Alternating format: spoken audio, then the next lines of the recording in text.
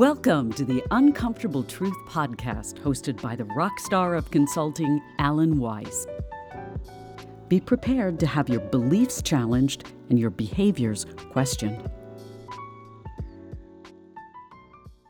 I am pleased to invite you back to the Uncomfortable Truth. My guest today is Connie Dieken, a pal of mine for a long time and a very, very unique person. She was recently named the world's #1 leadership influence coach by the architect of modern executive coaching, Marshall Goldsmith, with whom I wrote a book. He's another buddy of mine. And the #1 executive communication coach by the Global Gurus organization. She advises prominent CEOs and senior executives on how to influence transformative change to drive profitable growth. Her pragmatic, data-backed advice helps leaders elevate their influence and presence for the greater good. She spent the first stage of her career as a 5-time Emmy Award-winning broadcast journalist for NBC and ABC stations, who was inducted into the Radio and TV Broadcasters Hall of Fame.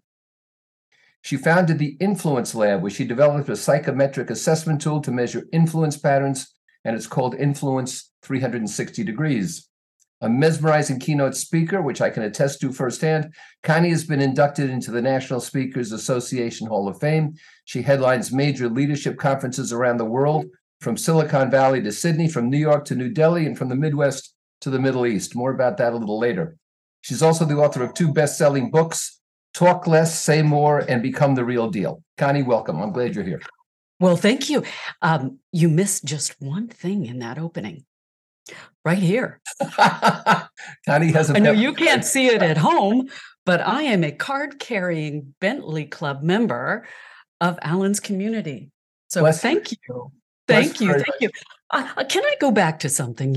You called me a unique person. What did you mean by that? By what? Unique person? Yes. Well, I mean, look, I don't blow smoke. You know that. I mean, here you are. So you were a media personality. Yeah. You launched your own consulting firm. You developed a psychometric tool. You wrote a couple of books, and you've been very active in an area about leadership and equality where few people thought it was possible in the Middle East. So I think that's unique. Well, thank you. I thought unique might have been a code word for she's weird. No. But if I put that through ChatGPT, it would have said, she's somewhat different and not ordinary from most people. But, I don't talk like that. So no, you don't. Hey, I thought of you the other day. Well, I think of you always because you've taught me so much about the courage of your conviction and about being trained to identify distinctions. You made just the most incredible impact on my career. But the other day, I was sitting and saw this commercial, this Workday Super Bowl commercial. I don't know if you saw this. Is that Kiss? Who is that? Yes. Uh-huh. So during the Super Bowl a month or so ago, there was a commercial for what's called Workday, and it was of rock stars poking fun of the business culture. And so rock stars like Ozzy Osbourne and Billy Idol and Joan Jett and Kiss all saying, "Oh, Ted in finance, you're a rock star," poking fun at them. And I said to myself at that moment, well, clearly, these people have not met Alan Weiss. This man is a rock star in business. So thank you. I can attest to that. So thank you. I just got my $7 million 30-second Super Bowl commercial. I like that. There you go. Woo-hoo! You didn't even have to spend the $7 billion. No. So, well, in that case, I'll start you off with an easy question. I've known you as an expert in leadership, and then you started talking about presence very articulately in a lot of different venues. What I'd like to know, Connie, from your perspective, having done this for a long time, what's the relationship among leadership, presence, and charisma? Leadership, presence, and charisma. Well, presence is what remains in your absence. And so most people, or many people, I should say, rely upon charisma as if that is their presence, but it's not. And so your presence, you have inner presence, which is how you experience yourself, outer presence, which is how other people experience you, and then verbal presence, which you know a lot about, which is how are people interpreting what you say. So in one of the books I wrote on this, on presence, because I see presence as an a part of leadership influence, the bigger picture. And we are living in a time of transformative change. And so if you want to lead change in your organization or in your industry today, you must be influential. And many people think they're influential, but as you know, they're mistaken. They have this belief that they're influential when all that's really happening is something that we identified in our research here at the Influence Lab that we call the influence matrix. People think they're influential. Most people are persuasive, and there's nothing wrong with being persuasive, but persuasion relies upon talking people into doing things and getting them on board. The problem with persuasion is that it focuses on one-time buy-in. And the trap is you're vulnerable to the next act of persuasion that comes along. So staying as a persuader, as a leader, throttles potential, and those people then will never be able to lead transformations. And as you know, we focused on two other areas too in our influence matrix research, which is manipulation, which, if you manipulate, you're focused on one-sided gain for a short term. And everyone has a manipulator in their life. If you were a toddler, you were a manipulator, but hopefully you have outgrown that behavior. And those people use charm. So what you would talk about there as having that, what word did you use for it, Alan? Charisma? Charisma. So many of the people who come across as charismatic, if they're focused on themselves, they're actually manipulative. They're using charm or emotion appeals to get what they want. And those people often throw hissy fits, or they intimidate, or they break the rules to get what they want. What is really, really damaging today, too, are those people who are dominators, because they're seeking one-sided gain for the long term. These are the unethical people. They'll use fraud or force to get what they want. And these are often the extreme narcissists, the Bernie Madoffs of the world, Ken Lay of Enron, Putin. And so that's what we do here. The first thing we had to do was identify what is leadership influence, because we weren't all talking about the same thing. And then presence is a part of your leadership influence. You said before that some people think they're influential and they're not. A guy was described to me the other day as a legend in his own zip code. But that sums it up nicely. So let me get to the Middle East here. Okay. I've followed your travels over there. You've been on social media about it and so forth. What led you out there? And you seem to comment on the remarkable reception you had to talking about leadership with men and women both in the room and so forth. Tell our audience a little bit about that. Well, I believe that the Middle East is the site of the most profound transformations on planet Earth right now, both in economies, societies, the government. People and places in the Middle East are reinventing themselves for the post-oil economies. I focus on those people who are doing it to be influential. So I strike a difference between certain countries and others, as you know. And so I have had the opportunity, starting about 5 years ago, to go into what started with Kuwait at the time, was a women's initiative, because the CEO was very, very smart and built a sophisticated strategy in order to get women into the workplace. But here's how they did it. The key was the progress must be measured, and executive bonuses must be tied to the performance. So because they were starting over from scratch, as opposed to doing what we had done in the US for years and having little lunches with chicken salad, where we would bring in a speaker, they were doing something very unique and pioneering. And so we're seeing remarkable progress. So I have been with them for the past 4 years, and it has grown into a huge D&I initiative, diversity and inclusion, in all ways. So they don't just talk a good game. Their actions prove that they are debiasing, and that starts at the top. And so that has been fascinating to come in at essentially ground zero at this and watch it really transform lives and an industry. So I started there and then got involved in other works. So the government of Abu Dhabi, for example, that is making some major change there because they want to see transformations happening. And so as you go in there and get to see these game-changing initiatives, and then that led to other corporations. And so we pick and choose who we want to work with, but in this transformative time of change, there's just remarkable change there. That's not to say I don't do that all around the globe. I mean, luckily I have clients in every continent except Antarctica. I don't have anyone there. But I just love watching people influence transformative change and being a part of it. And to what extent has your broadcasting background helped or hindered you as you got to this point?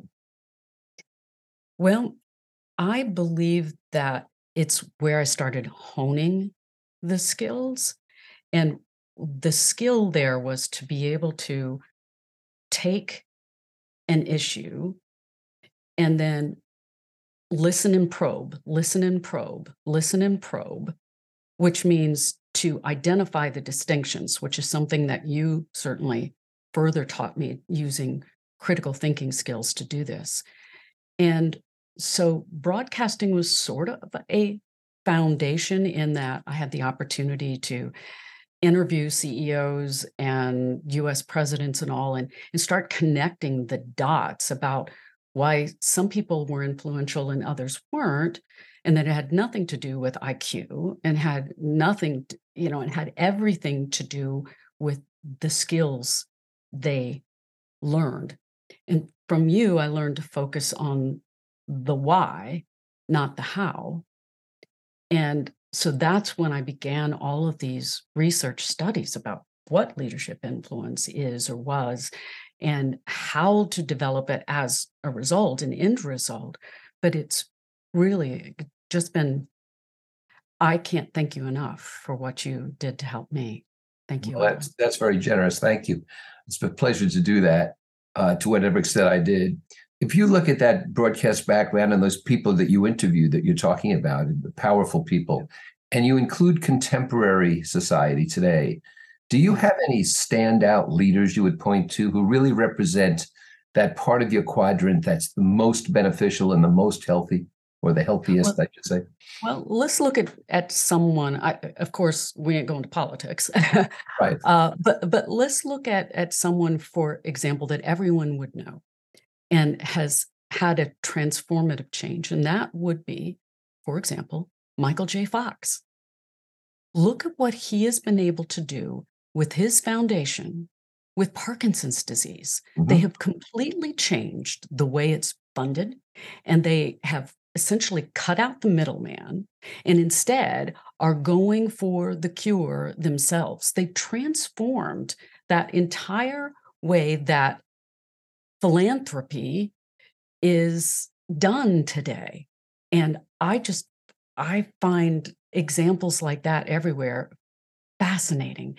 And we're at a time where, of course, there are massive changes going on. I mean, you mentioned ChatGPT. So there are all of these changes, and today's leaders have to be able to use what's in front of them today, not what they thought made them influential yesterday. I'm curious about something. That's a great example of Michael Fox. And it leads me to ask you that I've often observed in my work in organizations that no one really believes what they read or what they hear. They only believe what they see. And so if you want to change others' behaviors, you have to have exemplars, avatars, in whom they believe and they will follow that. And Michael J. Fox seems to represent that. Do you think that's true? Do you agree with that, or am I simplifying it? Oh, no, you're not oversimplifying it all. We call that influence the influencer too, which means sometimes if you can't influence somebody because you don't have access to them, find out who they do have access to and you yourself have access to, and to be able to build that relationship. But it all comes down to respect and trust. Always has, always will.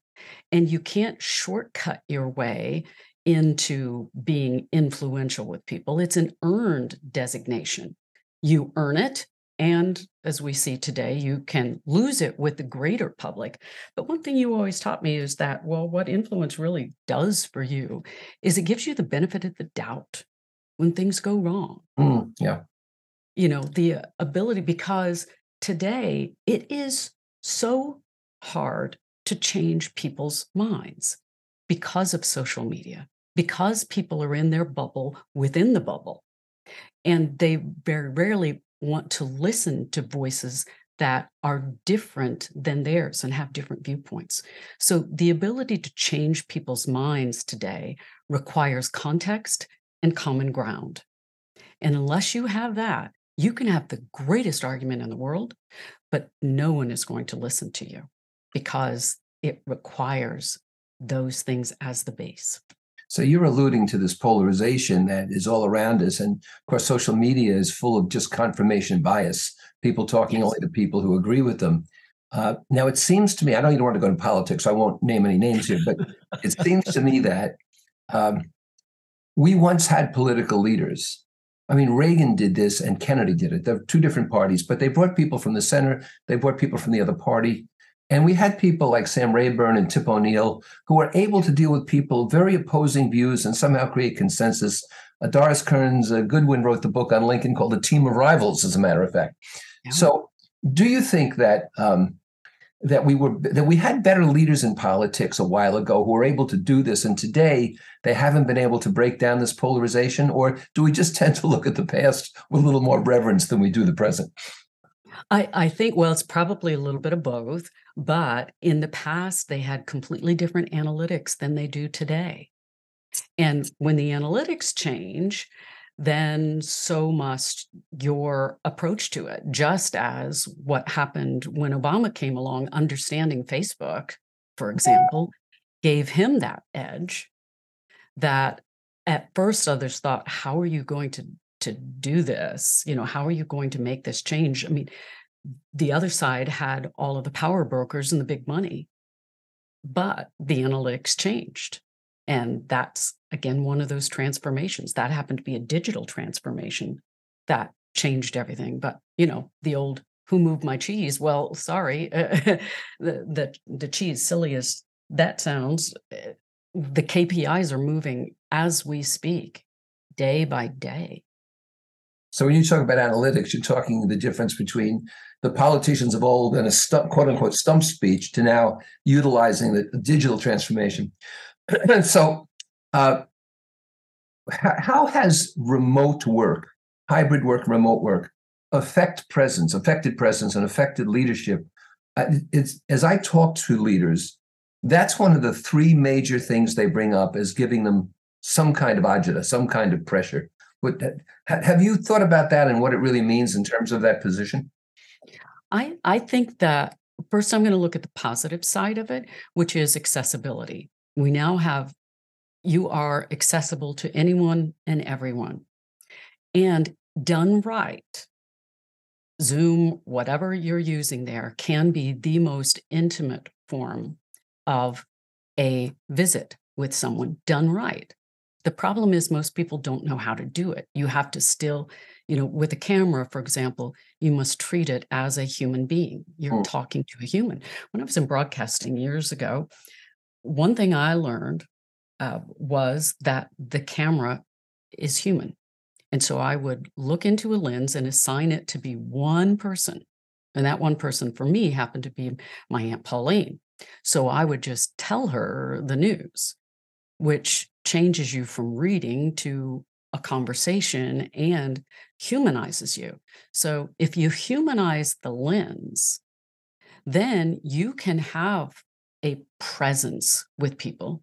But if you don't, and you don't realize that every camera is a studio of sorts, then it can be a barrier between you and others, and if you hide behind it.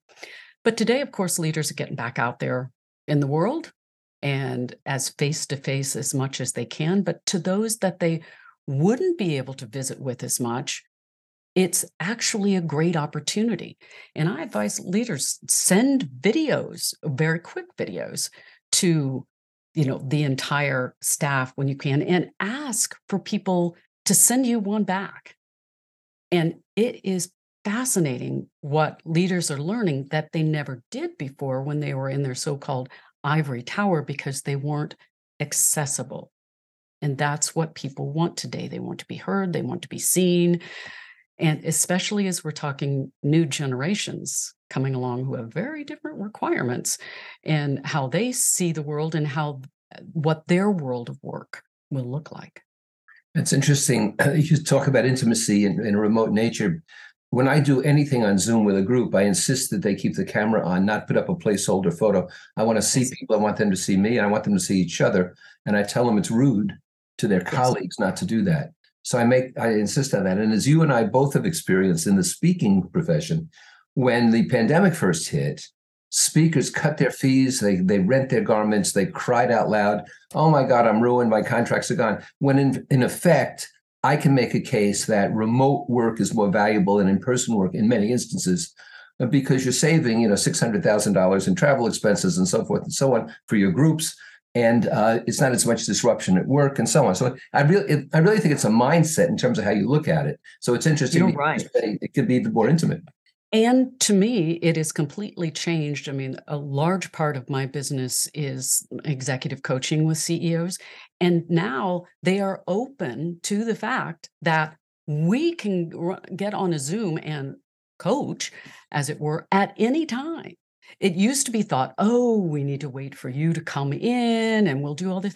It has completely revolutionized how we can affect change with other people. Because it used to be in broadcasting, we were the gatekeepers of sorts of video. Everybody didn't have that. They had to wait. Television was one thing and video was all streaming and all, slice and dice, and it just didn't look very good. Look at us now. It's amazing. As I've told you for a few years, we're all broadcasters now. And if we don't embrace that, we're going to be left in the dust. I do my interviews on Zoom. We use the audio track, but of course, I'm looking at Connie. She's looking at me. And when you just talked about that, she made fluttering actions with her fingers and made really bad faces. I just want you to know that. You touched on. Thank you for sharing that, Alan. Right. Maybe we'll turn my camera off now. Yeah, maybe we're on the video with this one. I want to touch on your coaching, which you mentioned. Have you found generational differences? The baby boomers are mostly gone. I'm among the eldest boomers, and other people, younger people, are taking their places. Do you find generational differences in either what they're interested in improving or how you have to approach them? Both. And what's really interesting to me right now, too, is the mix of the two.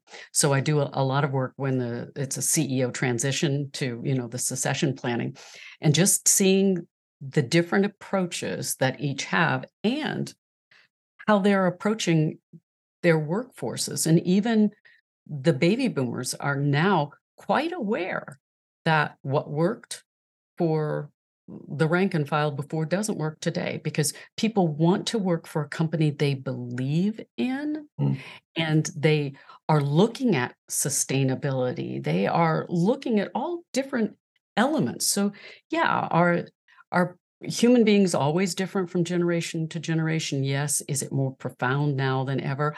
Absolutely. Just as parenting today is a completely different playing field than when we parented our kids. I mean, we're the first generation where along came these cell phones and text messages and things where there were outside influences on your children coming into the home.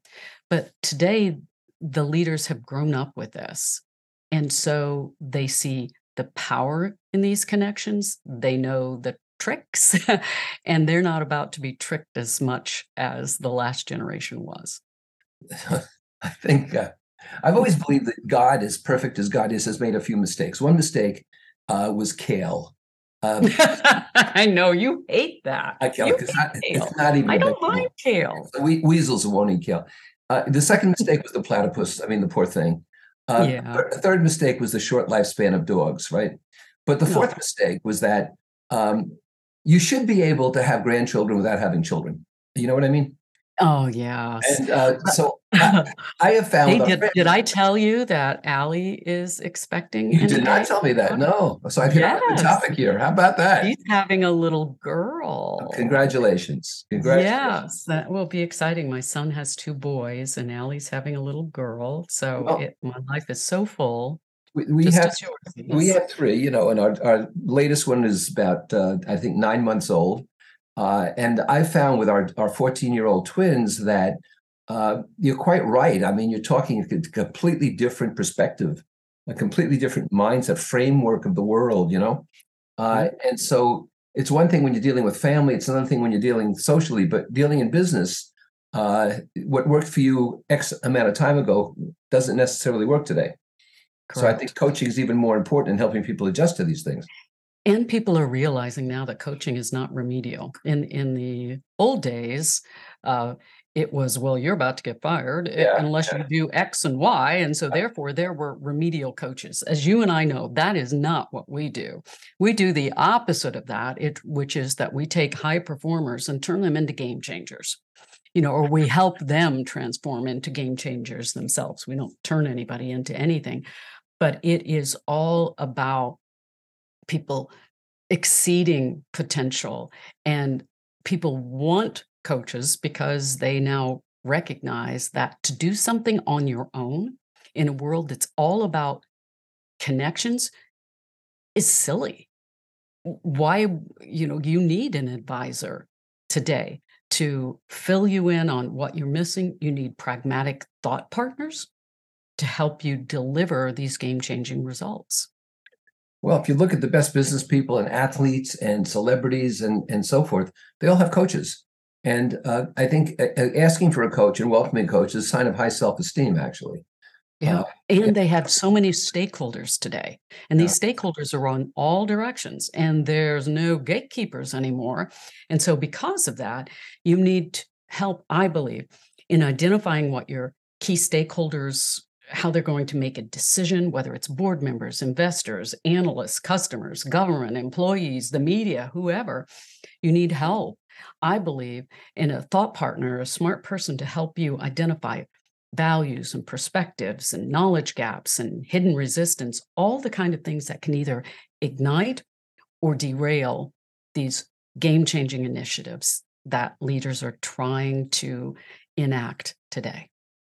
Can I have 2 questions left for you? My first question is, what one piece of advice would you give our audience on being a highly effective leader? The same bit of advice that you gave me, which is to have the courage of your conviction, to develop perspectives, and to not water it down, to know what you stand for and deliver that. And to also really use your critical thinking skills to identify distinctions. That's the advice I would give. That's great, especially since the source is rather impressive. Those of you at home, I'm waiting for Connie to get off the floor and get back in her chair with that one. With my Bentley card here, Yes, there it is, yes. Card. So here's my last question. You got such a wealth in terms of knowledge and resources. Where should people go to learn more about you, to access what you offer? I think they should all call you. Everybody, call Alan right now. No, I guess, I guess for my website, I don't know if people would know how to spell Dieken, but it's just ConnieDieken.com. Well, why don't you spell it for them? Okay, DIEKEN. ConnieDieken.com. Okay. Yeah. Or the other place you would find me would be on LinkedIn. So come along and join me on there and see what we can all do together here to really influence transformative change in this world, positive change. I urge you to do that because Connie is way ahead of the curve, as you can tell from this interview. And Connie, it's been a pleasure to talk to you again. I'm glad that we did this. And I want to wish you all the best in your endeavors. And I hope we see each other again in person before too long. Very soon. Thank you, Alan. Thanks for having me. Bye, everybody. You've been listening to The Uncomfortable Truth with Alan Weiss. For free access to Alan's newsletters, audio and video resources, and for information about his global events and coaching communities, please visit alanweiss.com. Thanks for listening. Keep the faith.